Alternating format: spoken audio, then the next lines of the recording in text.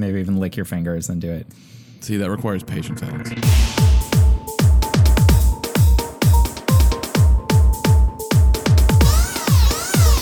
Hello, welcome to Egghead Anarchy. Today, we have a very special episode for you. We're going to talk about this little game, No Man's Sky. I don't know if you've heard about it. It came out recently, has not been getting much press. People don't really seem to have many thoughts about it. But we have a few things to say, so we're going to talk about it. And we're actually going to reference some articles by other people because people have been talking about this game nonstop. Like, this is a big, big deal. And so we're going to talk a bit about why. I've been playing the game like a fucking crazy person. I've played about 30 hours so far this week since it came out on Tuesday. We're recording this on Sunday. I didn't play today because I actually took a day off on purpose. But anyway, so we're going to talk about it. And I don't know what else to say. Yeah, so we're also going to talk about, we're going to also talk about Frontier Elite 2. Because Frontier Elite 2 is real amazing. Came out in 1993, and I'd say, so I don't know that much about No Man's Sky. I haven't played it yet, so I'm not sure about the gameplay. And I'm going to be really interested to find out whether or not, like, technically as a universe simulation or a galaxy simulation, if No Man's Sky finally beats Frontier Elite 2, because almost nothing has since 1993. I can't think of any games that have been more detailed than Frontier Elite 2. Okay. I have absolutely no idea if it will or not, but that will be a good thing to find out. So, without further ado, let's get started with the episode.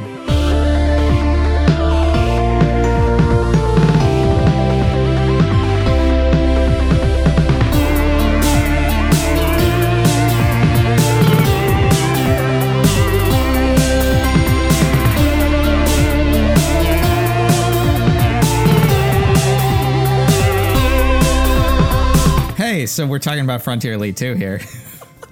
We're talking about No Man's Sky, man. What are you talking about? Sorry. Trying to steal No Man's Sky's thunder. God. We're doing both. Yeah. Go ahead. Start us off because you're the one who's actually been playing it. Yes. So No Man's Sky is a really, really interesting game, and there's an interesting story behind it as well.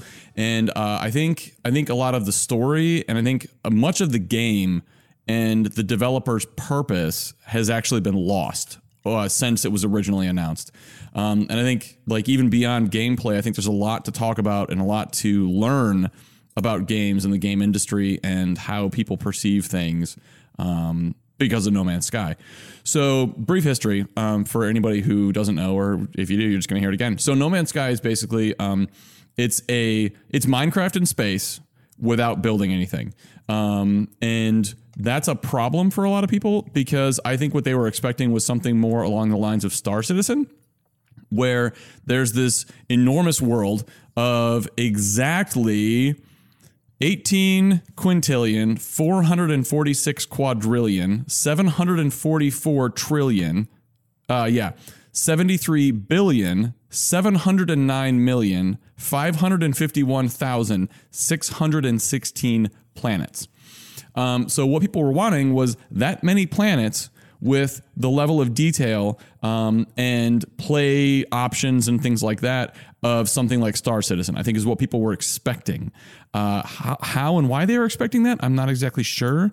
What they got is basically a simpler version of Minecraft that has some real technical problems, that is gorgeous, and is a great, chill, zen, laid-back way to spend some time. And sorry, that number was number of planets or number of planets, yes. Number of planets. Yes. So just for comparison, Frontier Elite 2, which came out in 1993, had about 514 million unique star systems. Not planets, but star systems. Oh, wow. Yeah. Is there like a number of, like a rough number of planets, like an average number of planets per star system? I cannot like 4, find 5, 6, something like that information. Yeah.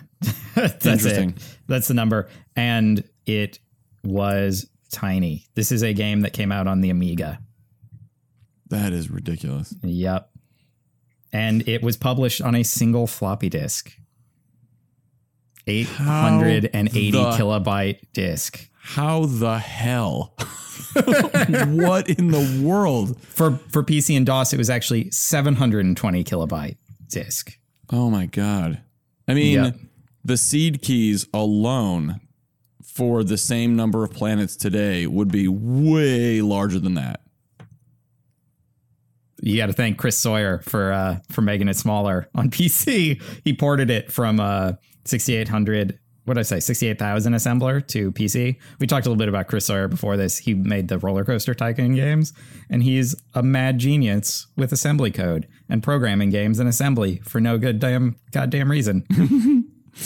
So actually, that kind of segues to one of the things I want to talk about with No Man's Sky. So something that I think people have either not known or forgotten about the development of No Man's Sky is that Hello Games built everything, all the tools for the game, from the rendering engine to the IDE to everything themselves. They built everything from the ground up from scratch. And back when this game was first announced and the fact that they were doing this was first announced, people were really confused by this. And they were saying, they asked Sean Murray, why? Like, why invest so much time to build all these tools when things like Unity and Unreal Engine and all this kind of stuff exist? And then keep in mind, this was 5 years ago, so this was not Unity 5 and the newest version of Unreal that they were working with. This was, several versions ago. But what Sean Murray said is there's a real problem that we have now in games where people are using these tools like Unity and Unreal, but they don't fully understand how they work. And so when there's a problem, when something inevitably goes wrong, because it always will, people don't truly know how to fix it. And so they just like band-aid over issues and try to cover them up instead of actually addressing them. That's really important to know about the development of No Man's Sky and the history of it, because what Hello Games released was their initial vision. And this is according to Sean Murray. I'll post a link to the show notes, or a link in the show notes to the blog post where he talks about this. But what they released was Sean Murray's original vision for the game. And something else too. So the initial version, or the leaked version of No Man's Sky that came out, like, I want to say a few weeks ago, that some YouTubers were playing online. There's a pretty well-known story about this guy who paid $1,300 to get a pre-release version of the game illegally. Yeah. He did not get it from Hello Games. Really? Yeah. Oh, yeah. Yeah, that was not from Hello Games. Who is it from? I have no idea. Leaked it to him for $13,000. Oh, $1,300, not $13,000. $1,300. I have no idea. I don't know what, and I haven't seen anybody say where he got it from. I think it's probably on purpose because he didn't get it legally. But anyway, my guess is that it was leaked by someone at Hello Games. That's my guess, but they didn't want to be identified. Anyway, so he gets this pre-release version of the game, or the gold version of the game, which is what was actually stamped. And he was really upset because he, went through the game as quickly as he could without doing a speed run. Mm-hmm. And he finished the game in 30 hours, and he was upset about that. Yeah, how dare this game only be 30 hours long? I know. Which I just think that's ridiculous. Now, he did have some valid complaints as far as the way the game actually worked. Things like inventory management. The inventory management slots were way too limited. There were some other gameplay issues that he had. That stuff I thought was valid, but the time I thought really was not.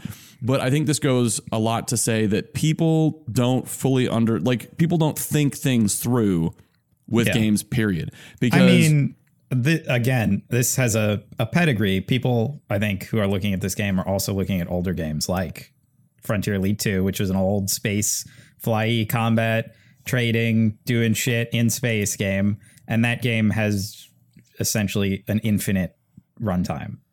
There is no end to that game. You just play it forever. Well, and the same thing is true for No Man's Sky. No Man's Sky just has a story. If you decide to play the story, the goal of the story is to get to the center of the galaxy, and doing that took roughly 30 hours. And I think that's slightly a mistake on the development side.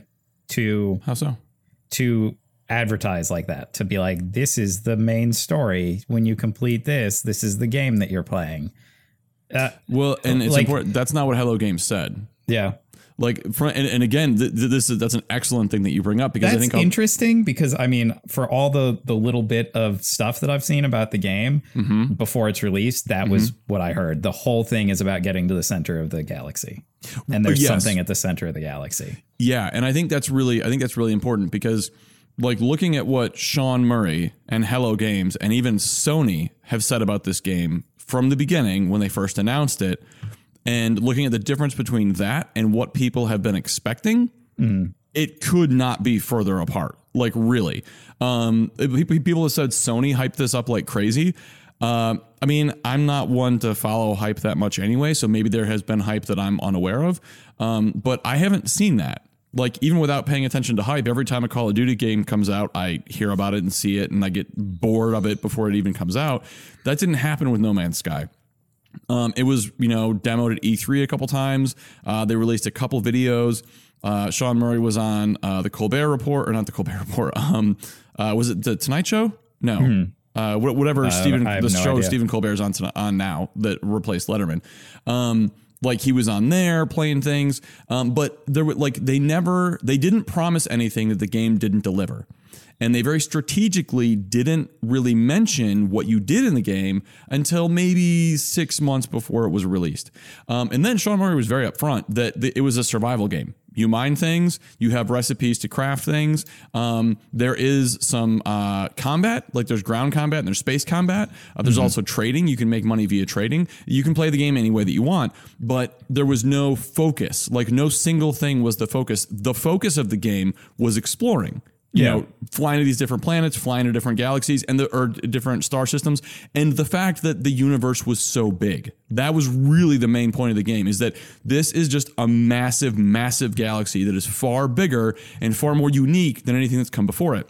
And so, is this online? Is it always online? It is not. And that's another thing too. Some back and forth on this, whether or not it was online and whether or not you could encounter other players while you were playing it. Yeah, so there's one of the things that I think is a real problem for the game community right now is that this game is just so unlike anything else that people they're scrambling to make a comparison to something else, and they just can't. Like, even my Minecraft comparison is not very accurate. Like, there's a lot that leaves out, a lot about the game that leaves out. There's simply nothing that compares to this game, really.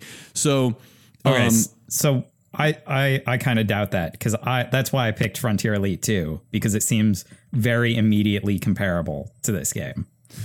So quick high level about like what you do in No Man's Sky, and then you can tell me if that's similar to Frontier Elite 2. Yeah, go ahead. So again, the core game loop of No Man's Sky is get a recipe for something that you need, go and mine resources to build that recipe, and get the resources you need to make a jump from one star system to the next until you get to the center of the universe.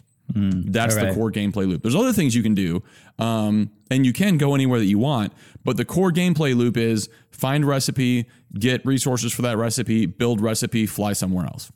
Yeah, so that sounds like Starbound.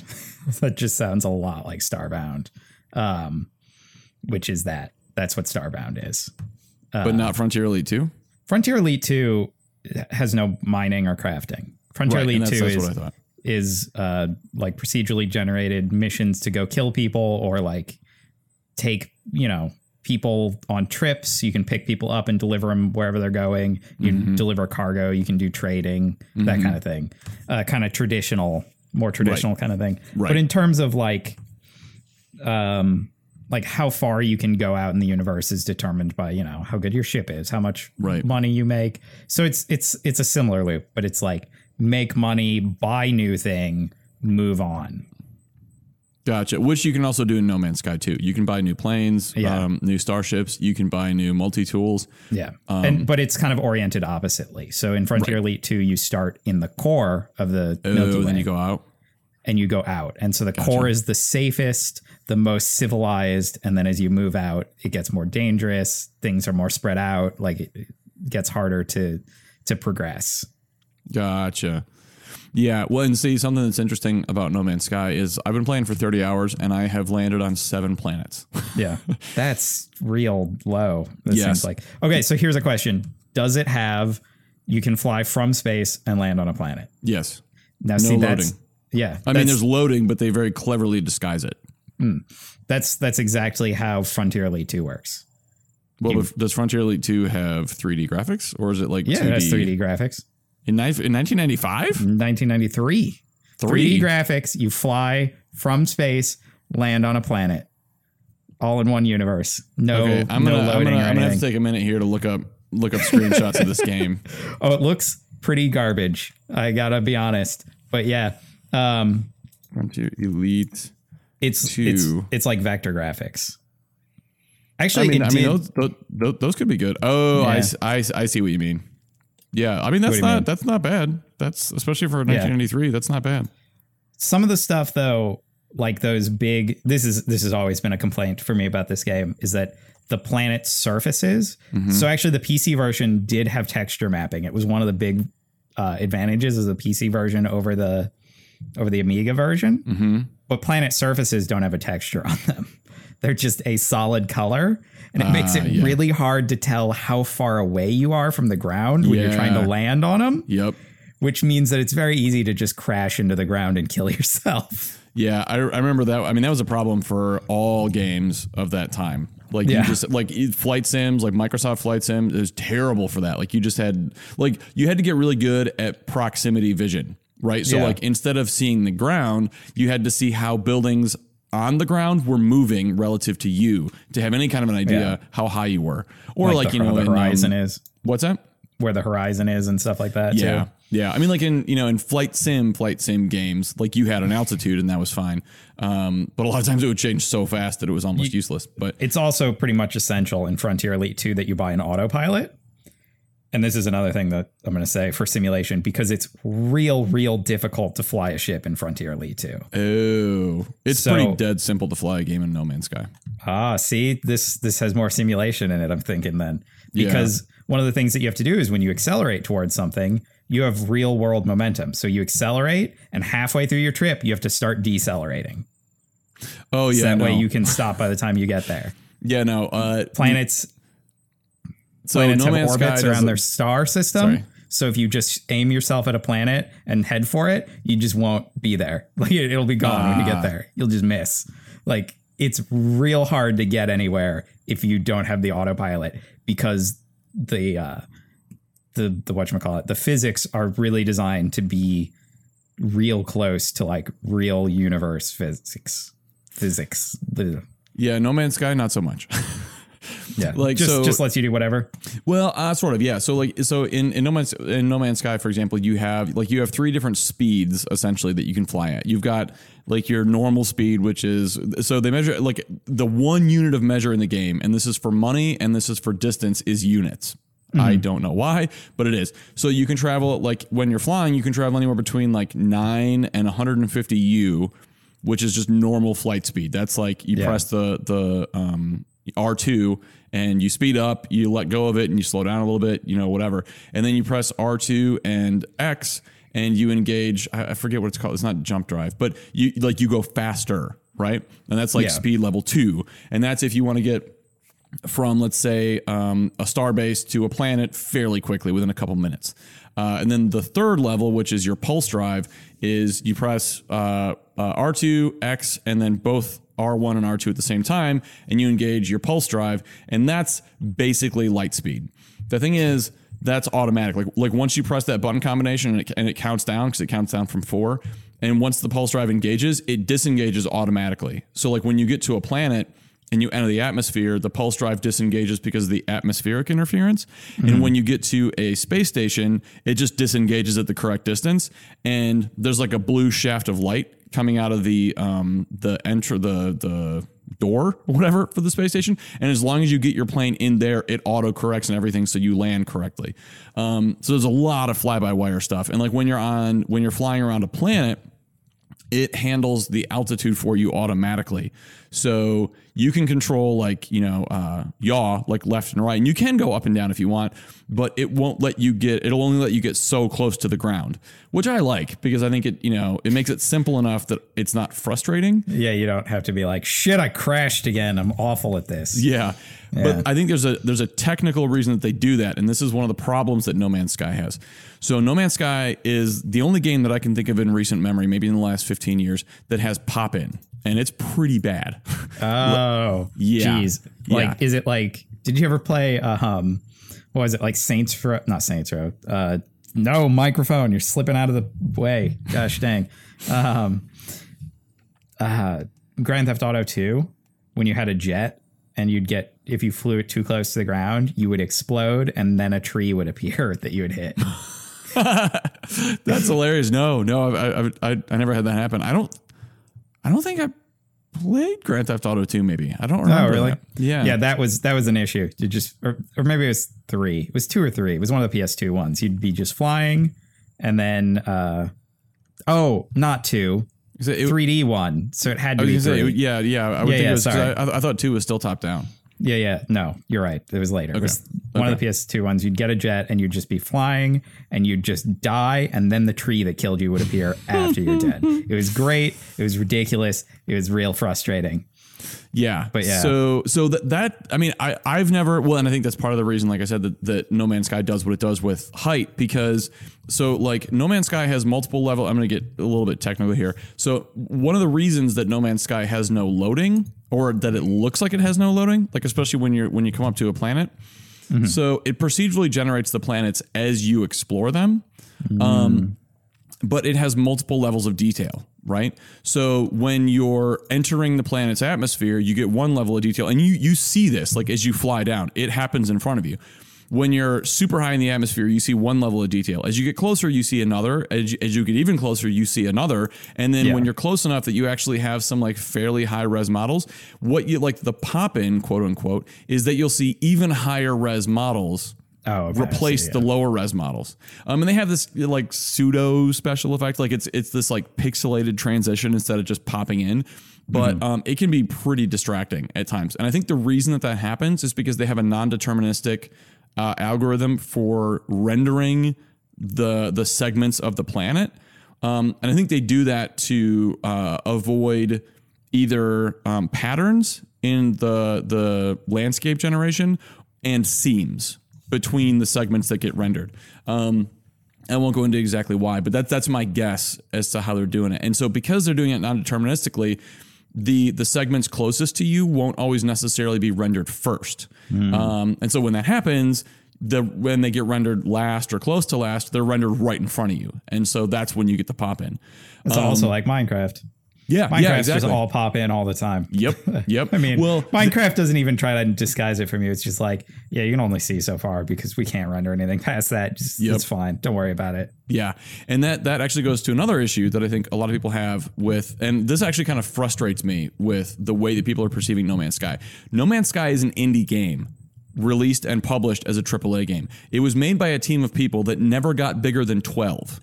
Yeah. And so like people have a lot of problems with all these technical things. You know what I mean? Like they say, I mean, the planets have a lot of variety, but they're really all the same thing. Like once you see a few planets, you've seen them all. And that also goes into one of the other things people have complaining about, which is they're like, because I've heard that a lot. This is an indie game, but then followed by the phrase, why is it $60? Indie games shouldn't cost $60 because of all the content. Well, I mean, I'm not saying they're right, but I am saying people have definitely been harping on the fact that it's an indie game, but only in relation to they feel like it costs too much. Yeah. I don't necessarily think that's probably games should be priced more according to just how much they're worth to the consumer rather than I don't know. Yeah. Like anyway, indie games should not be capped at $20. And AAA games should not have a lower cap of $60. Like if the game is worth $20, charge $20. If it's worth $60, charge $60. And I can totally see why Hello Games and Sony think this game is worth $60. And one assumption that I have, which I should say not at the outset because we're 20 minutes in, but one assumption that I have about this game is that it will receive updates the same way that Minecraft has. And I think that because I have a lot of respect for Hello Games and specifically for Sean Murray in the way that he's handled everything related to this game, because he has been beset by bullshit from day one working on this game. And he stayed very professional. He stayed very upbeat. I haven't seen him like you flip out or melt down or anything like that. And he said publicly on the record that the game will be updated, like what shipped. In fact, the version that this guy played that he paid $1,300 for and beat in 30 hours and complained about online, the feedback that he provided and also that Hello Games testers provided was used so that in the course of a month, they made radical changes to the game and pushed out a day one patch, which changed basically everything or addressed most of the issues that that people who played the game early had. That speaks volumes for support. I read a very good article on Gamasutra about how going gold is basically bullshit at this point. Yeah.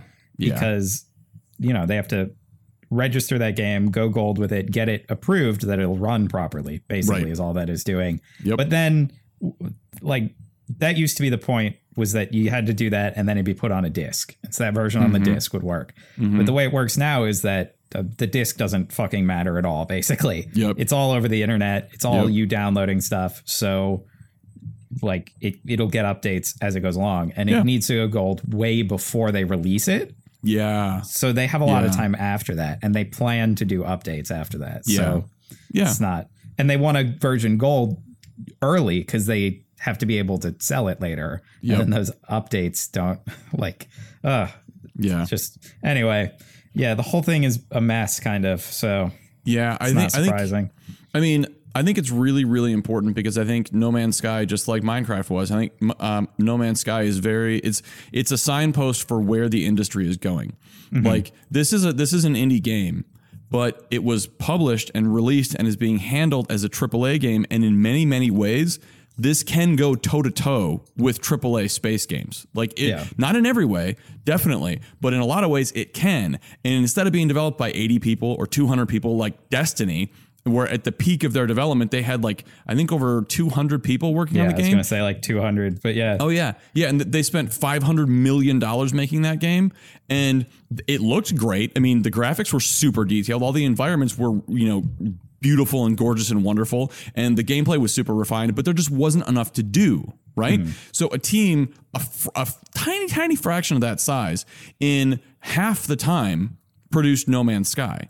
Yeah. So that's a big deal all by itself. We'll see where No Man's Sky is in 6 months, in a year. And I'm willing to bet in a year it's going to be an almost unrecognizable game in a lot of ways to where it is now. I'm willing to bet that a lot of, if not all, the problems that people have are going to be dealt with and taken care of, just like Minecraft was. I think a lot of people are just got caught up in hype for this game and actually don't want this game. Yeah. They thought they did, but they don't want a boring game where you fly around and just hang around in space a lot. Yeah, they don't want Minecraft in space. What they wanted is what Star Citizen is trying to be. They want what Elite Dangerous is trying to be. That's what they want, but they want something more approachable than Elite Dangerous. Elite Dangerous really feels like a float around in space and do nothing game, too. Well, there's no real.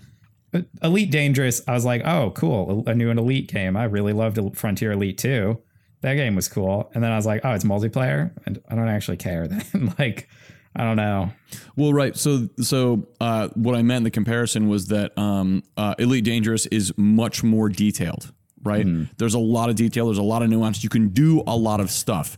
And it's a gorgeous game. It's a very detailed game, like visually detailed game. And I think people were expecting that just with the look and style that No Man's Sky has. And see, I think what's interesting now that I've gone back and looked at those screenshots from Frontier Elite 2, and I think those look a lot like No Man's Sky, like not in graphical fidelity, but in like color choices and like shading choices. I think they have a similar look. Those old ones use that real bright color palette and like washed out kind of look that No Man's Sky has. Well, I mean, I definitely wouldn't say No Man's Sky is a washed out color palette, but I get what you're saying. And what I like about No Man's Sky is everything in No Man's Sky looks like the photo was slightly overexposed, like every single like shot of it. Yeah, that's not what it actually looks like in the game though. Like certain things do, but overall it's a much more, I think, balanced thing. It's just super colorful. You know what I mean? Like the sky is purple, the grass is yellow, and everything is just super wild and far out there. And just, it looks like the cover of a 1970s, sci-fi novel. You know what I mean? And you know what? I don't see any like real muscly men hanging around in too tight shirts. Oh, fair point. Yes. There are none of those. There's no Conan the Barbarian looking motherfucker holding like a ray gun with like some woman behind him, like, hand on the forehead. Rogers. Yeah. So, and that actually kind of brings us to another point, another big problem that people have with this game. So I think you're right. What it really boils down to is people thought they wanted this game because they thought this game was something else. I love this game because it's exactly what I want from a game right now. And what I mean by that is it's very chill. And another way to say that is it's very shallow. Right? There's not a whole lot of depth to the game. You really don't do much. Like really, you run around, you point your multi-tool at things, you press a button, and then when they explode, you get resources. You hunt down points on the planet. You go to these points, you press a button to interact with an alien, and then you press a button to pick a choice. Well, you read whatever the alien is saying, and then you press a button to pick a choice. And then if you pick the right choice, you get like a recipe, or you get, raise your standing with that race or whatever. Everything is very simple. It's very straightforward. Yeah. There's not a whole lot to it. And that's exactly what I want from a game right now. Like the more and more you talk about this, the more and more I feel like it just sounds like Starbound to me, like a 3D version of Starbound. Interesting. Which is itself like an in-space version of Terraria. Funny. Okay. Yeah. Okay. But Terraria doesn't have that like moving on to it. It kind of does actually. Terraria does have like a moving on to a new area because it segments its world into kind of different zones that have different like levels kind of, but it's less formal than like Starbound, where it's like you're stuck in this zone of the universe until you develop a new drive core, and then you get to go to the next area, and then you got to develop a new other part for your spaceship. Something else. Yeah. There's which I like. I like Starbound a lot. I think it's been pretty good. I know some people haven't been as happy with it. Yeah, overall it sounds a lot like this game. Just in every way that I can think of. And No Man's Sky just looks really pretty. I do kind of want to play it. It is very pretty. Yeah. I'll say this. The models are not super high res, like not a ton of polygons. I like that about it. Yeah. That's one of the reasons it looks good. Yeah. Yeah. It's got a real stylized, like interesting look to it. Yes. Yeah. And what's interesting to me about this game is just how polarizing it is. Like if you go and you look at Metacritic, if you look at the game on Metacritic, there's last time I looked, and Jim Sterling talked about this. Jim Sterling hates this game. Well, I wouldn't say hate. He gave it a 5 out of 10. He had a lot of problems with it. And the problems that he had with it really are echoed by a lot of people. I mean, there are some pretty glaring technical issues. Like for example, you can walk right through creatures. Like just clip right through them. It's not a deal breaker, but it's kind of like, what? And then like the movement of the sun in the sky, the shadows don't move very smoothly. Sometimes they do, but most of the times they have this like jerky stair step movement to them. And I'm sure it's just because like the resolution of the floating point value determining, where the light source is just too big. You know what I mean? So when it updates, they just move too far. That's one of the things that I'm sure will be fixed, as all the technical issues will be. Maybe. But again, this is me assuming that, putting faith in Hello Games that they'll address these things. But I don't see those necessarily. Like that doesn't sound like an actual deal breaker to me. Oh no, it's people not. Like Skyrim, and from a technical standpoint, from things like that, Skyrim's pretty garbage. Yeah, Skyrim. Listen, I played that game. I hit a guy with a sword, and he flew into space. Like that's kind of this recurring error that I found. I think they patched it at some point, where if I was using a two-hander on the back of a horse and I hit people with it, occasionally they'd just fly into space. Like, all right. I mean, that's cool. I like that. It's funny. Yeah, it was hilarious when it happened. I'd shoot a bear into space. I'm just like, I am that awesome. I can shoot bears into space. But, that's an actual like real AAA game that. Yep. And no one cares. Everybody's just like, yeah, it's fine. That's the thing. I think No Man's Sky is getting an unfair amount of criticism for the problems that it has, considering these are not unique to No Man's Sky. Like too every much Bethesda hype train. Game. What's that? Too much hype train. See, I have a hard time with that. I think it's people hyping the game themselves, not Hello Games. Well, definitely not Hello Games. And I have a hard time believing Sony hyped it up just because I didn't see any. You know what I mean? Yeah. Like I heard about the game every once in a while, but I never saw Sony being like, this is the end all be all, blah, blah, blah, blah, blah. Like it's going to be the greatest game ever. No, they kept talking. Whoa, oh my God. Sorry. Like they talked a lot about how big it was. They talked a lot about how, limitless it is and the number of planets that it had and the variety and the fact that everything was procedurally generated and all this kind of stuff. And that's all true. That's all in there. That was all done. Everything that I can remember. I didn't say Hello Games or Sony hyped it up. I'm saying it was hyped. I think it was hyped a lot by just the community, internet at large. Okay, and that's what I'm in a very long way trying to get around to is that gamers who were pissed, I think, did this to themselves. No, I don't know. There was some hype from commercials and that kind of thing, and but also it got like big press coverage at press events and things like that because it was really interesting. I see what you mean. And it's really interesting because all the space and flight games went away for a while. Yeah. Yep. After 9/11, all of them disappeared for like 10 years. Yeah. Right after 9/11, they canceled the next Microsoft Flight Sim. Oh, yeah. Well, yeah. There was one they had in development that they removed the Twin Towers from, and then they just didn't make any more after that. Yeah. They canceled them. They were like, all right, we're done. Yeah. Awkward. And then they've kind of brought those back. I think they released a new one a couple of years ago. Yeah. I want to say it's free to play. Maybe. Yeah. And then again, these have started coming back. Elite Dangerous came out. Star Citizen's been in development. So this breed of game kind of disappeared for a while, and now it's in resurgence. And I think it's going to be a while. It's going to be a little bit of time because there's, I think, similar disappointment over Elite Dangerous. Some people are like, yes. And then some people played it and they're like, I just float in space. What's happening? Is this it? Yeah. I just float in space and then I get killed by assholes on the internet? Is that... That's the only thing that happens. Well, and I think Star Citizen is having a similar, I don't think the game, like No Man's Sky has problems. It does. Yeah. But it does so many things well. And realistically too, it's like I never really finished what I was thinking about with this Metacritic thing. But like what's interesting about Metacritic is that the reviews are so polarized. Like there's, I think, like 150 people out of over 2,000 that are like, yeah, it's okay. Whatever, it's fine. Like everybody else this is the greatest thing ever, and I love this game, and it's, I'll give it my firstborn child, to this is the worst thing that's ever been produced, and Hello Games should burn in hell. Like, and there's roughly 1,000, like over 1,000 reviews on either side. Like 0 out of 10, 10 out of 10. And to me, that's what's interesting. To me, that means the game is on some level successful because the people that it's intended for love it. People like me love this game. People that it's not intended for, who thought they were the target audience, fucking hate this game because it's not built for them. It's interesting. Yeah. And also too, I mean, maybe this it's happens just something that they don't like. I find it interesting how polarizing it seems to be, at least according to what you're saying. It just doesn't seem like that polarizing of a game.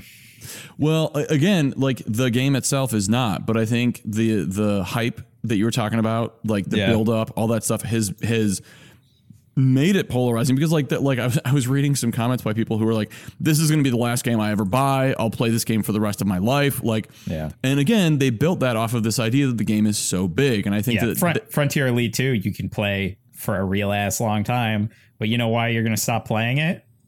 Because you've played it a shitload. That's it. It's not because you finished the game. It's like, you're like, I've done a lot of stuff. I think I've seen most of the content. There are more systems, but I mean, there's a limited pool of like how things are generated in any of these games that are generated. So you're like, I've seen pretty much the variations, and I might see like a new combination. Maybe this time the grass will be blue and the water will be green. But I've seen blue grass in other places, and I've seen green water before. I've just not seen them together, but I still know what they look like. I can picture it in my brain. Yeah. So, and that's the kind of thing that updates are good for. Yeah. And that's what true. Like Terraria has been really good about, is it has that kind of thing, but updates have constantly pushed that put out new content. So you can go back and say, oh, I haven't seen this new stuff before. Yep. And it's one of the things that Minecraft sort of is good about, but sort of is not good about. Well, and that has mods. Like, I think Minecraft is a little bit unique in that a big portion of Minecraft's replayability, I think, comes from mods. I've never played Minecraft with mods. I've played a lot of Minecraft. Oh, okay. Okay. I also, you know what? Every time I talk to people about Minecraft, I'm like, yeah, I just only play hardcore, and that's pretty much it. And they're like, what?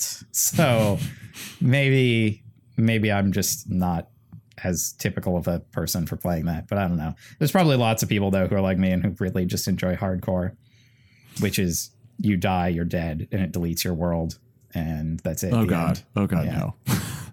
No. No. It actually doesn't delete your world anymore. It makes it just like spectator only. So you can go in and spectate and look at what you did, but you can't play it anymore. Yeah. Interesting. Yeah, I have a real problem with because this is something Jim Sterling and a lot of other reviewers have brought up too, is that, once you see a handful of planets, you've seen everything the game has to offer because everything is procedurally generated. So it's kind of like you said, it's drawing from the same pool of things. The thing is, that's true of every fucking video game ever. That's how video games work. The only difference is that in other games, things are placed by hand. That's what, and honestly, like, I'm not saying it's necessarily wrong. I'm just saying people need to be cognizant of the fact that they have an internal bias. They know that these things weren't placed by hand. So like for example, in The Last of Us, right?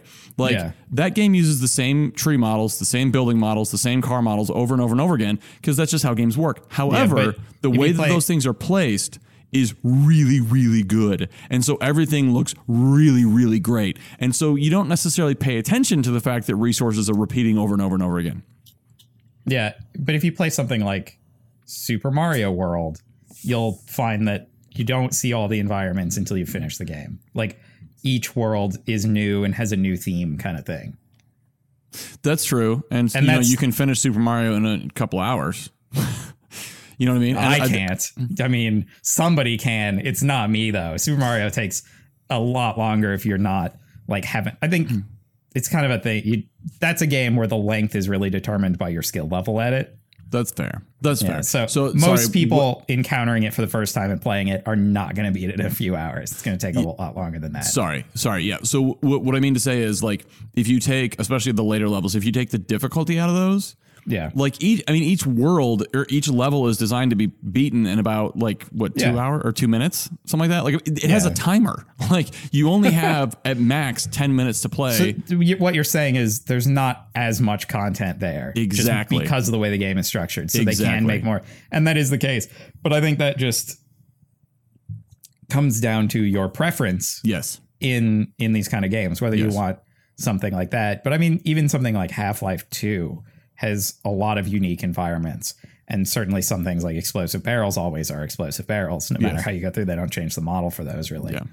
Well, and I mean, that's necessary. Like that's part of how you teach gamers how to play the game. You know what I mean? Yeah. Like another complaint. If the explosive barrels looked different in each level you'd have to reteach players what explosive barrels look like. Yes, exactly. Which would be confusing. Yes, but yeah, that's. Those kind of straight through games can more easily have like a wide number of different things, and you can be constantly seeing a new environment, which is fun, but it's just not the same kind of game. And it means that it's more limited in like how linear it is and how long the game is and how much you can play it. Because even something like Skyrim, you end up seeing the same stuff over and over and over again as you keep playing it, because there's a limited number of things that they could build and fill that world with. Yeah. So you're like, I've seen caves with like a big hole and like a little tiny forest in them. There's a bunch of those in here because they have the same tools to make all of this.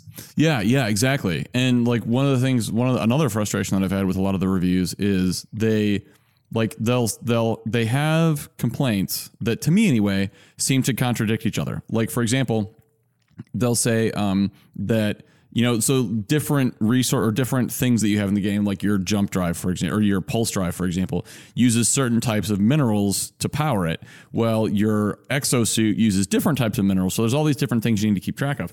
And they say there's all these different things you need to keep track of, and there's too many, but there's the same minerals, same resources on every single planet, largely. Like, some planets, as you get further, and again, I'm only on the 7th planet, but I'm already seeing this. Like, the further in the game you get, there are different types of resources that come available. But again, kind of like going back to the exploding barrels, you need that. Like, your exosuit requires isotopes to run, so of course you're going to have carbon on every planet. That's the way the fucking universe works in real life. You know what I mean? Like carbon-based life forms. So planets that have carbon-based life forms on them aren't going to have a lot of carbon. You need plutonium to power your ship's drive. So you're going to need to have a lot of plutonium on every planet so that you can refuel your ship.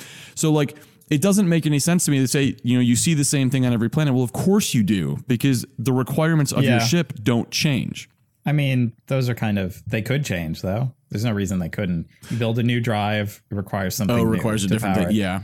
Well, that would then wall off different parts of the galaxy. Yeah. Or unless it's just an additional thing. Like your drive can now make these special kind of jumps, but these special kind of jumps take this other unit of resource. And that's actually how it works. Okay, it's fine. I mean, apparently I'm real good because I've just made that up off the top of my head, and that's something that some professionals already did. So yeah. Well, but no, I think all of these are legitimate complaints, but it's not something that's not been seen before in other games. That and I think a lot of it too is how much you notice that kind of thing has to do with gameplay balance, because it can be a real issue when you're having people collect resources. Mm-hmm.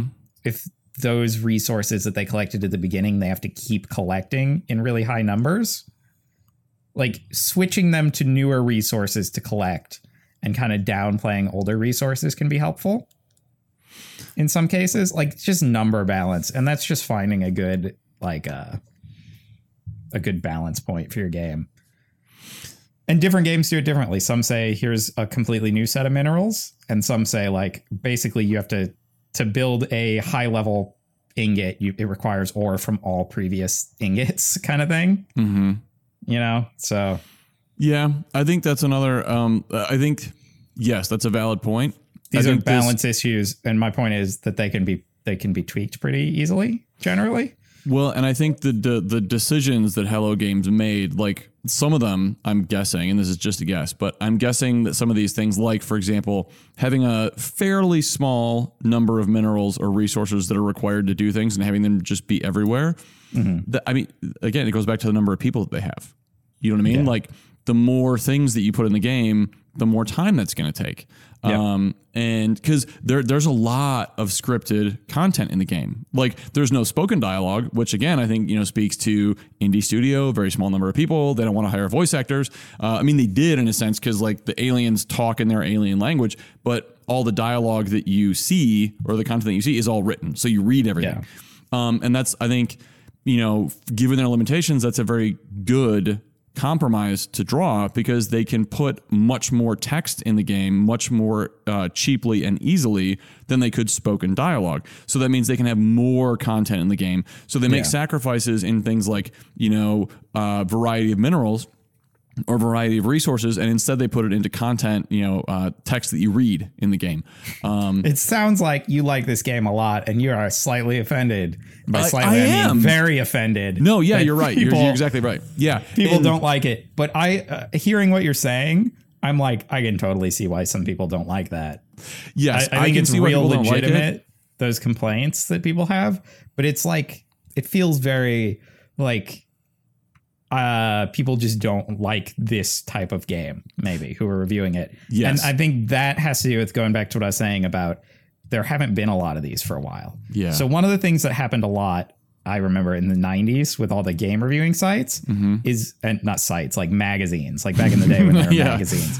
And I feel like this kind of got resolved by the time there were sites, which was that there'd be a review for the newest Final Fantasy game, and it'd be by the guy who doesn't like JRPGs. And his review would be 3 out of 10.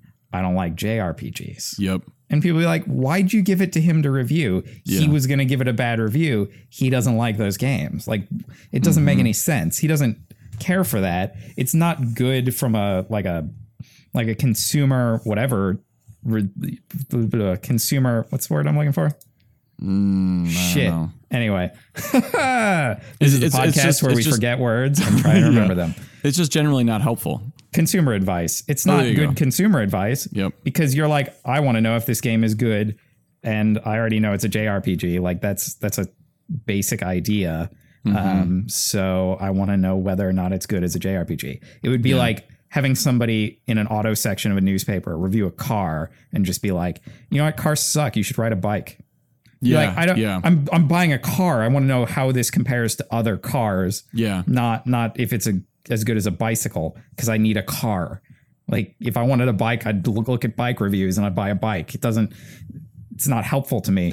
And I think that might be what we're seeing here a lot, is that a lot of these reviews are from people who are not into this like kind of thing. Yeah. And some of that might be like, I had no conception before this came out that it was going to be like a crafting game. Mm-hmm. And it might be too that some people who went into this not realizing that it was going to be all crafty. Yeah. That's a big part of it. Ah, crap. Yeah. It's crafting. Yeah. I don't want to be into this. Yeah. And like full disclosure, very late in the episode, but full disclosure, like you're exactly right. Like I am more offended than I probably should be. Like I don't like, people have a right to their opinion. They can think whatever they want. I'm offended partly because I'm working on a procedurally generated platformer that is in some ways like No Man's Sky. I see as kind of being, I see as being like, how is the industry responding to this? Right. Cause it's trying to do something new and different and be fresh, whatever. Well, that's what my game is trying to do as well. You know what I mean? And specifically, I'm hearing a lot of people say like, talk bad about the procedurally generated nature of the game. And just saying that, like procedural generation just cannot compare to hand built stuff. Yeah. And first of all, I completely disagree with that. I think that's a very, very short-sighted view. I completely agree with that. It can't compare. They're completely different things. That's not true. So like, I don't think you followed what I was saying there. They're very, very difficult things to compare. Is what I'm saying. I did follow what you were saying there, and yes, and I completely disagree. I think you don't think so? Yeah. So it's not that, how to put it. So this is like the hand created stuff and procedurally generated stuff. I think is roughly similar to when Henry Ford automated creating cars when he introduced the production line, because people had a lot of the same. They said a lot of the same things that people are saying about procedurally generated stuff now. Like, cars built on an assembly line, vehicles built on an assembly line will never be as good or reliable or well made as automobiles that are built by hand. There was a lot of that going around when he created the assembly line, and it took a lot for people to trust the cars enough to buy them because they thought they were so poorly made, just because they were made via an assembly line, because it was a new way to produce content. And I think you have now, that's like, building cars by hand has not gone away. That's just like, it's a niche thing now. You know what I mean? And a lot of that has to do with price, cost, right? Like building a car by hand is much more expensive. The results can be far better than far more detailed, far more exotic than anything that you could do on a production line. Real freaking awful. Or they can be real freaking awful. Yes. Like you can have the Etzel, right? That was made by hand, and that was supposed to be a big deal. The kit car that your dumbass neighbor built and just falls apart. Yeah, because you get a fucking Fiero engine and you want to have a car that looks like a Ferrari and it doesn't work for anything. Yeah. So, and like that's the analogy that I would draw for now. So like, I don't like hand built worlds are not going away, and I don't think they should. Like there's a place for those. For example, you could not build a game as tightly made and as perfectly balanced as The Last of Us algorithmically. That just can't happen. That's not what procedural generation is for. Yeah. Well, I think in the future there may be some ways to build stuff like that, but it's probably pretty far off. Well, yeah, and that actually kind of gets to my far off vision of this stuff and kind of my foundational thing for why I disagree with your handmade and procedurally generated stuff are just too different to compare. I don't think they are.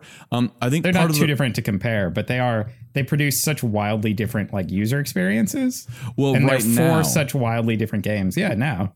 Yeah. I'm not saying they will always do that. Okay. Well, and that's kind of what I was getting to, is that the limitation now isn't the nature of generating the content, it's the tool set. Yeah. Right. So think about 20 years ago when people were still building rasterizers by hand and OpenGL didn't exist and you didn't have common graphic libraries and you didn't have this baseline. You didn't have tools like Unity. You know what I mean? Well, there's one thing that really excited me for procedural generation, which was Nintendo kept talking about including a heart rate and blood oxygen level, like one of those finger clip things to track your physiological stats while you're playing a game. And I was like, that would be modify it based on that. And then, yeah, I mean, they didn't say what they were going to do with it. They just kept showing it. And people were speculating that would be good for something like the Wii Pad. What is it? The Step On Do Aerobics. Oh, the Wii Fit board. Wii Fit Pad. Or, whatever. And I was like, see, that sounds really good to me for procedurally generating like horror environments. Like if you can get data on how somebody's responding to your game, you can adjust what's happening based on that data. Yes. Yeah. And I think that kind of thing would be more like I think there's a lot of elements missing before you could really make procedural generation work real well in some of those ways. I mean, at least that would be much more helpful, and it would create more personalized experiences that you couldn't have otherwise. Yeah. But you can still do that kind of thing with procedural generation. You just have to take data from in the game. So like, for instance, the Left 4 Dead games, which procedurally generate like ammo and med kits and stuff like that based on how you've been doing in the level so far. And also procedurally generate like how many enemies there are and things like that. So the idea being that, you know, you do better, maybe it throws more enemies at you. Yeah. And I think that's an excellent point. And I totally agree with that. I mean, procedural stuff is everywhere already. I think that the big thing about No Man's Sky, and I think part of what makes it just so difficult for people to process is this is just such a bigger game. And I think it's like the point behind it was just so kind of different from what anyone has been experiencing for a long time, that it's so far out of left field for so many people that, like you said, I think it's just not what they were expecting, and it's not really what they want. You know, like they thought the game was going to be something different than it is. And I think more so than hype, I think that's the cause of the problem. The cause of the problem is that people thought they were getting something else because it wasn't clearly communicated what the game actually was, like what you'd actually do. And that I totally agree with. Like neither Hello Games nor Sony told anybody until like 6 months before the game came out what you'd actually do. Like people kept asking that, like, this game looks great and the numbers sound really impressive, but what do you actually do?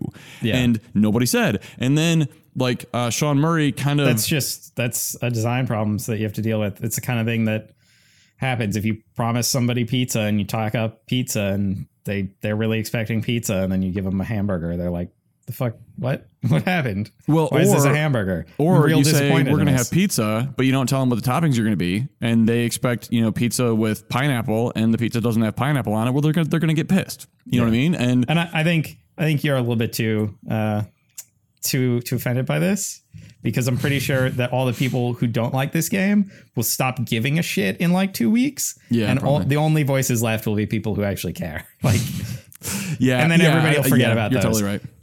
This happens a lot, where something comes out and a lot of people are on board, like, fuck this, and some people are like, yeah, but all the people who like fuck this just stop playing and stop talking and stop caring about it and forget it exists. And people who still like it still talk about it, and then it gets remembered as a good game. Like that. That happens a lot, I think. Yeah, you're right. And I mean, you're entirely right. I am taking this too personal. Like I said, largely because I just see this game ideologically very similar to what I'm working on in some ways. And so it's just like some of the criticism just hits home. And even like the fact that, you know, people are saying that they don't like procedurally generated content, and they don't think that should be the future. That's what I want to do. Like, all the games that I want to make, I want to be built around everything being made procedurally. And so that just hits kind of close to home. But you're right. I'm just taking it too personally. I like procedurally generated content. I also like non-procedurally generated content. Oh yeah. There's space for both. And I think there's context for both. You know what I mean? Yeah. It's like any other tool. Like, it'd be weird to read a procedurally generated book. Like, that's actually one of the things I want to do. I mean, it'd be interesting. I actually made some procedurally generated poetry a couple of years back for a school project. Oh, cool. And I was just like, hey, this is an interesting project. Let me do this. And I thought it was really interesting, but it's very different from from like just writing something, because the outcome and the eventual message that you give is a little bit different depending on how it like works out. Yeah. Which has a different effect than, you know, something that you real tightly like want to control the message that happens. Yeah, I think what's interesting to me too about procedurally generated content in general is I think so just thought experiment really quick. So the tools get to the point where procedurally generated content gets close to the capabilities for quality and nuance and fidelity and things of handmade content, kind of like cars now. You know what I mean? There are exotic cars that are, manufactured on a production line and all that kind of stuff. So the automated production of automobiles has gotten to a pretty intensely, very, very high fidelity point. So let's assume that procedurally generated content in games gets to the same level, so that you can have characters be procedurally generated, dialogue, stories, all that kind of stuff. Well, I think what's interesting to me about that is then at what point are computers actually making the games? At what point do human beings kind of lose value in that creative process? Yeah. And I mean, I think that happens already a little bit. I mean, that's kind of what I'm saying about procedurally generated poetry versus the real thing, is that you lose some control over the message that comes out. You become less the deliverer and the creator of the message than you would be otherwise. Yeah. Yeah. I mean, and it depends on what you're procedurally generated. If you don't procedurally generate story elements, then the story will always be there. If it's just gameplay elements that are procedurally generated, then just the gameplay. But that tends not to be where people put their theming, not in gameplay in games. Generally, not always. It's a generalization. So don't write me letters. Yeah. I think bottom line is, this game's already a success. And again, as salty as I get about it, I think I think the response is very interesting. And I think there's a lot to unpack, and I think there's a lot for people like you and I, game makers, to learn from this. You know what I mean? What did Hello Games do well? What did they not do well? One of the things that I think that they did not do well at all was telling people what the game was actually about. I think that's where a lot of the problems that people have come from. And I think that's valid. You know what I mean? I happen to like what you do in the game, but I can see how people wouldn't, I can also see why Hello Games would not say that, because there isn't really much that you do. You know what I mean? So how would they spin that from a marketing perspective? It's Minecraft with less to do. You know what I mean? Instantly you'd lose a huge percent of the market, and Sony putting a bunch of money into this and wanting it and having it a tent pole of their game lineup, they're not going to want to do that. You know what I mean? So I don't mean that to justify, keeping consumers in the dark, because I think that was actually a big misstep on their part. But as a developer, as a publisher, what do you do instead? How do you tread that line? And I think that's really interesting. And I think a lot of things. Move on with your life because you already made your money, because you kickstarted it and you made a shitload of money to start with. Well, and that's so actually somebody, I think this might have been on the Jimquisition website. Somebody actually brought up a really good idea. And they said that this game should have been on Steam Early Access. If the game had been released via Steam Early Access, this all would have been very, very different. They seemed like they really, really did not want anyone to see this game before it came out. Yeah, yeah. And that might have been a mistake, just giving some people some previews and then people being like, oh, that's what this game is about. Yeah. Well, because you look at Ark Survival Evolved, right? I think that's a great example of how this could be done well. So the creators of Ark Survival Evolved put it up on Steam Early Access and said what they wanted to do. And everyone was like, there is no fucking way you can do that. For a team that small, what you're trying to do, that is impossible. There's no way it can happen. But they released updates regularly. Right. Mm-hmm. Once it came out, they're like, it wasn't everything, but they're like, here's what we have. Here's our plan for the future. And they were very transparent about what they were implementing when, and they quickly built equity in the community. And people were like, okay, this isn't everything, but it's a good start. And you're taking feedback from the people that bought the game and you're integrating things. And now it does more than they originally said it was going to do. And it's like this fucking miracle game and people love it. I mean, they change stuff and then people hate it and they get all upset about it. It's the only game I've ever refunded on Steam. Really? Why? I don't know if I've ever mentioned that before. It ran such incredible garbage on my computer. Oh. It was basically impossible to play. And it had a ridiculous number of different options in the menu. And I tried a bunch of different things and I couldn't really get it to work. And I just bought it because we wanted to play it at a LAN party. but no one could really get it to work. So we all ended up refunding it and playing something else.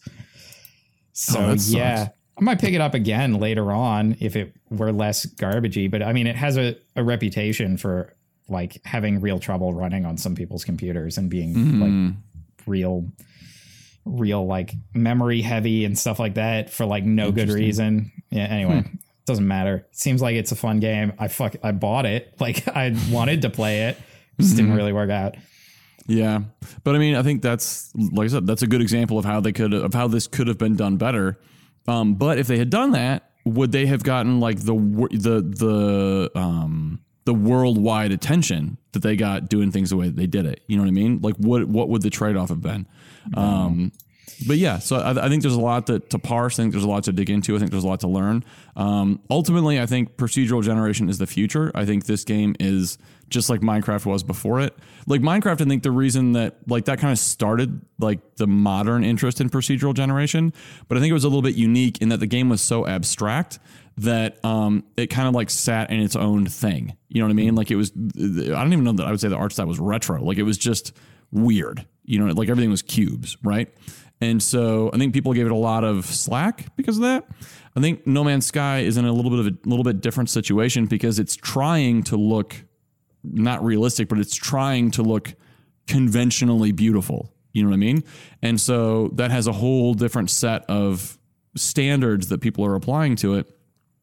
But whether it like meets those standards or not, you can do procedural generation and have it be beautiful, and you can do it on a massive, massive scale. So what also interests me are like games that are going to come out that are going to follow this, that are going to try to do this massive universe and that are going to learn from No Man's Sky. So like 3, 4, 5 years from now, what are we going to see following this? Yeah. And so, again, the tools, you know what I mean? Yeah. Like what I want to see, and hell, maybe what I'll work on building, like as part of Jumpy McRunface and the games that I make, is a set of tools and best practices that people can use for generating procedural content so that we can kind of get things like we can get to a point where we have OpenGL for procedurally generated content. You know what I mean? We can have tools that we can build on top of so that instead of having to rebuild everything ourselves, we can start doing higher level stuff. And that's where the fidelity can come from. Yeah. Maybe. I think a lot of times procedurally generated content isn't actually super helpful to you as a developer. It just kind of depends on what you're doing. If you're making like a pretty small experience, procedurally generated content is an investment that may not be time smart. So, I don't know. So I wouldn't advocate it for everybody. Definitely not. Yeah, I don't know. Whatever. Anyway, I think really interestingly though, because we're talking about Frontier Elite 2 is procedurally generated, but it was procedurally generated once by the developers. So everybody's copy of the game is the same, but it was procedurally generated. And that's the exact same way that Daggerfall worked. Like older procedurally generated games, they did that way. So they just ran it, procedurally generated it, and then released it. And maybe I think Daggerfall may have had some tweaks, like they procedurally generated it, and then there's stuff that is put in there like by hand. Daggerfall's real big. That's Elder Scrolls 2 Daggerfall. Yeah. But a lot of there's nothing in a lot of it, basically just randomly generated stuff. And I think same with some of the stuff in Skyrim, not procedurally generated beforehand, but there's a lot of procedurally generated content in that. And same with Fallout 4. All those quests that are like, go kill 5 bandits. Yeah. And you know what? People hate those. Yeah. Like, no one likes those quests. Yeah. Because that procedurally generated system it's not deep at all. It's not interesting. Yeah. Well, I mean, it's really just like it's trying to build something from very, very simple Lego blocks. And I think some of the things that are going to need to change are the approach to procedurally generated content. Like, for example, like instead of trying to do things locally on a player's box, like do things remotely on a server so that, for example, you know, like a player jumps into, let's say another game like No Man's Sky, like a player jumps into a solar system and the server either started generating those planets beforehand, right? Or generates them at the time, but the server can do a whole lot more than the player's machine. Cause like, you know, the PS4 is not designed to do super intensive business logic type stuff, right? It has a chip for graphics. It has a chip for physics. Like its central processing unit is just not that powerful because it's not the core thing of the machine. Whereas you have like a Linux machine running in Google Compute Engine. You can get beefy machines, you know what I mean? And so you can have those things crunch away so you can generate super detailed planets, right? With lots of unique things on them using rules-based engines and then pump that down to the player's console as they need it. I think it's going to be really important to like be able to procedurally generate. Like this is the thing that's going to make real good procedural generation for this kind of game. For more like traditional kind of games is stuff that can procedurally generate things that have like an arc in them. Yeah. Like you mean like stories and stuff? Not necessarily stories, but like a gameplay arc where there's some build up and then there's some payoff to the build up kind of thing. Like at the most basic level. And then also additional to that would be helpful would be to procedurally generate story elements to go along with those things. So that way people get more invested in those and they don't feel real boring and annoying, like saving settlements. Yeah. Well, and so something just really quick talking about Jumpy McRunface, that's something that I'm actually like working on with that game is, you know, having different obstacle types and, you know, pseudo randomly switching those up and changing difficulty and stuff like that. That's all good and interesting, but you can't have a continuous difficulty curve because that gets boring no matter what the curve is. So like my thought now is I actually want to follow the movie plot curve, you know? I think Star Wars was the one that kind of popularized this, but there's like, you've got the, you know, the different conflicts and the rising and falling action and all that kind of crap. Like, I mean, roughly, those are standard. Monomyth is the thing that I think Star Wars popularized. It's not by Monomyth has existed before Star Wars, but I imagine, George Lucas kind of made it into a thing. So like a thing in wider consciousness, the idea of monomyth, which is, but just because Star Wars is so big. The call to adventure, the refusal of the call, acceptance of the call, the mentor character, that kind of thing. Yeah. So like following, like applying that graph to a difficulty curve, you know? So you have things get much more difficult and then a little bit less difficult and then much more difficult and then a little bit less. And then, you know what I mean? And then you reach a certain point. Video games actually have issues with monomyth, and I, you know, this is a little bit side-y, but refusal of the call is really, really hard to do in a video game. Oh yeah. And it's real annoying when video games try and do it. It's one of the things that pissed me off when I was playing Fallout 4, because your character's like, I don't know if I'm into this whole wasteland thing. And I was like, fuck you. That's what I'm here for. Yeah, exactly. I bought this game because I wanted this.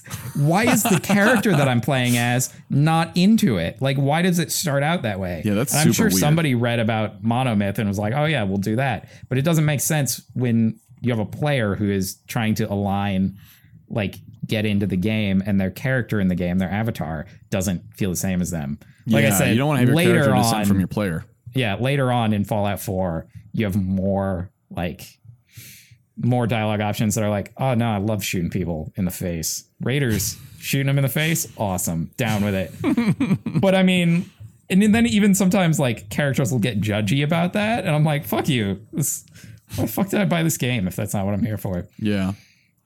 I think and then maybe this is my naivete showing up, but I think that procedural generation is applicable to pretty much every aspect of games. I think it's just tooling that's holding it back right now. And so I want to see that develop, and games like No Man's Sky and like Minecraft and like Terraria and like all these other games help push that stuff forward, you know? I think it's kind of an AI problem. Like, to get real good procedurally generation, you have to create like essentially a real detailed AI. Yes. Yeah. But exactly. Just that controls that. And it's the kind of thing where you can create, like, I think people will be continually creating more and more detailed single systems for procedural generation. Yes. But they'll be real isolated systems. Yes. And it'll just be like, this is one that really builds jump scares really well. Yes. Procedurally generates jump scares based on like how the player's acting in the game, how long it's been since the last one, how long this play session's been going on, like other things like that. And it can set up and build tension based on what's happening, and then wait for the perfect moment So it won't just be a scripted jump scare where you see a dead body on the ground and then you're like, it's going to jump up and scare me, isn't it? Like Dead Space, which is awful for that. But it'll be like, it'll wait till you do something and then spring it on you. So it'll wait till you get distracted and then be like, ha ha! And you're like, or whatever. Yeah. So yeah. Yeah, I think that's exactly right. Like, for a procedurally generated story, the system doing the generation needs to understand what makes a good story. And we just don't have systems that are even close to that level of fidelity or complexity yet. I mean, that's the other thing too. Like some of this stuff has to procedurally generate something that people don't agree on the best way to do it anyway. So exactly. Like what's just even deciding what your goal is to then try and program towards is a real difficult question. Yeah. Again, I'm dealing with that in my game right now, what difficulty curve is too fast? What's the difference between fun and too hard? What's boring? You know what I mean? Like what's a good challenge rest ratio? How do you balance challenge with the way that things look? You know what I mean? Like, all kinds of stuff like that. And I think, I think, again, I think in probably 10 years, because things are moving so much faster now, like in 5-10 years, I think we will be with procedural generation where we were 5 years ago, 10 years ago with 3D libraries, and physics libraries. And I think that it'll just continue to get better and systems will continue to get more granular and, again, like dialogue, you know what I mean? Like, I think there will be a point where we will have procedurally generated dialogue because characters will actually have emotions and histories and stories and lives. And so instead of, scripting, hey there, how's it going? You'll walk up to a character and they'll say that because they want to say that, because they actually have an engine of emotions and logic and all that kind of stuff. The hardware that we have now just can't do that, I think it'll be a while. I think I would expand that timeline longer than you are putting it at, but okay. Yeah, I'm saying 5 to 10 years just because of, technology is increasing at a roughly exponential rate.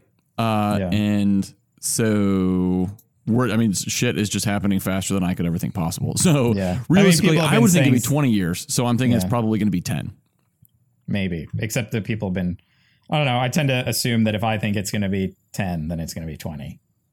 Yeah, that's probably safer. That's more safer. Yeah. So I think we've discussed a lot. Like we started out with No Man's Sky and kind of got into a more generalized procedural generation discussion, which I think is cool. That's where we hit on, was that procedural generation seems to be a lot of the people's issue with this game. Yep.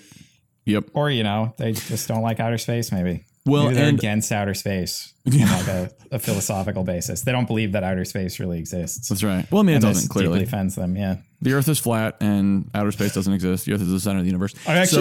Real fast, speaking of outer space, I've been reading Failure is Not an Option, Mission Control from Mercury to Apollo 13 by Gene Kranz. Ooh, that sounds really good. And it's real good. This is just a recommendation. So he was like flight director, mission control leader on a lot of these missions. And he's talking about the early history of NASA and the spaceflight missions and what it was like in the mission control. Nice. And it's real interesting. That's awesome. That's real awesome. So I do want to say, like, I don't want to, well, I realize I've done this already, but I want to kind of try to give a little bit more balanced view on my perspective on No Man's Sky, because I definitely don't think it's perfect. Like I've mentioned a couple technical problems that it has. I will say this, the combat, like I haven't done any space combat yet because combat doesn't interest me terribly much in the game. But the ground-based combat, like where you shoot the sentinels, is really not very good. Like it's really pretty bad. One, they never miss. Like once they actually start attacking you, the sentinels that are firing at you, there's no way to avoid them shooting at you. So it's basically just you standing there trying to aim and hit them and hoping that they die before you do, which they always do because you have a lot more health than they do. So that's pretty bad. And people have mentioned that like the soundtrack was really hyped up because the soundtrack is procedurally generated too. And while I like the soundtrack, it repeats a lot. You know what I mean? Like it's like any other procedural soundtrack that I've heard in any game recently. it's got a few samples that repeat based on what you're doing, and that's about it. So while I love the game a lot because I've been playing it a lot, like I have no illusions about the fact that it's not perfect, and it definitely has some issues. Like I really hope that they fix the FPS combat, because this is one of those things like, you all fucking love Skyrim so much. Why do you hate this? Yeah, or like anything by Ubisoft. I mean, and to be fair, like people give Ubisoft crap when their games come out and have ridiculous bugs in them. You know what I mean? It's just, I've already said what I think about that. But yeah, that happens a lot. That happened to us when we watched Superman versus Batman. Where we were like, oh yeah, y'all love this other stuff that does shit too, but why do you hate this movie? Mm-hmm. I don't understand it. Anyway, it's fine. There's no accounting for taste. Some things just hit you wrong. Yep. Like it has real similar aspects to something else, but you're just like, I just don't know. It just doesn't work for me. Yeah. Yeah. So, I mean, like Jim Sterling said himself about this game, like he doesn't like it, but that doesn't mean nobody else has to, So like, I love this game, but that doesn't mean anybody else has to. So yeah, I think in a lot of ways it's very interesting. I think it's a harbinger of the future in a good way. And I'm very excited to see what happens with the game over the next year or two. And I'm also very excited to see where like this takes the industry. You know what I mean? Because we definitely could use more space combat games, like more space games, period. I think that'd be a good thing. So with that, I think we will close out this discussion and move on to the closing segment. All right. Bye, guys. Bye. I mean, we'll see in a second, though. So yeah. I don't know why I'm saying bye now. We'll say bye in a minute. Just wait. We'll be there. We'll say bye a second time. You get 2 buys this episode. Buy one, get one free. What? That was a pun. Did you see what I did there? I was pretty proud of that.